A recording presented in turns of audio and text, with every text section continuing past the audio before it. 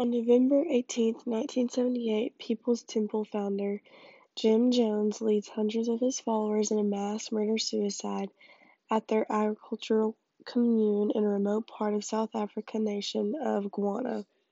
Many of Jones's followers willingly ingested a poison-laced punch, while others were forced to do so at gunpoint. The final death toll at Jamestown that day was 909. A third of those who perished were children.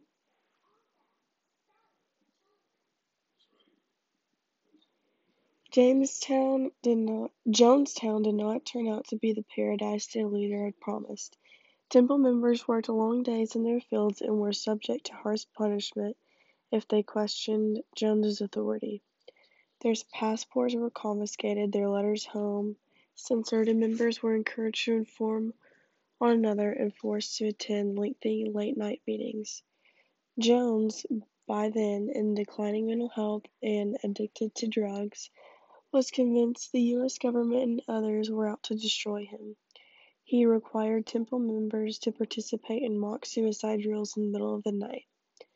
After Leo Ryan was killed on his passage home, Jones was in Jonestown getting ready for his revolutionary act.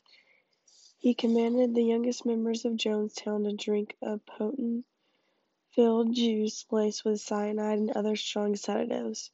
The adults then drank laced drinks with sedatives, poisons, and toxins, Jim Jones being among those. Larry Layton, the only member of the People's Temple tried in the U.S. for criminal acts at Jamestown, was convicted and sentenced to life in prison. In my opinion, this case is famous because, unlike many mass murders, they were all suicides. Every person involved voluntarily took their own life, and that's just not something you hear about every day.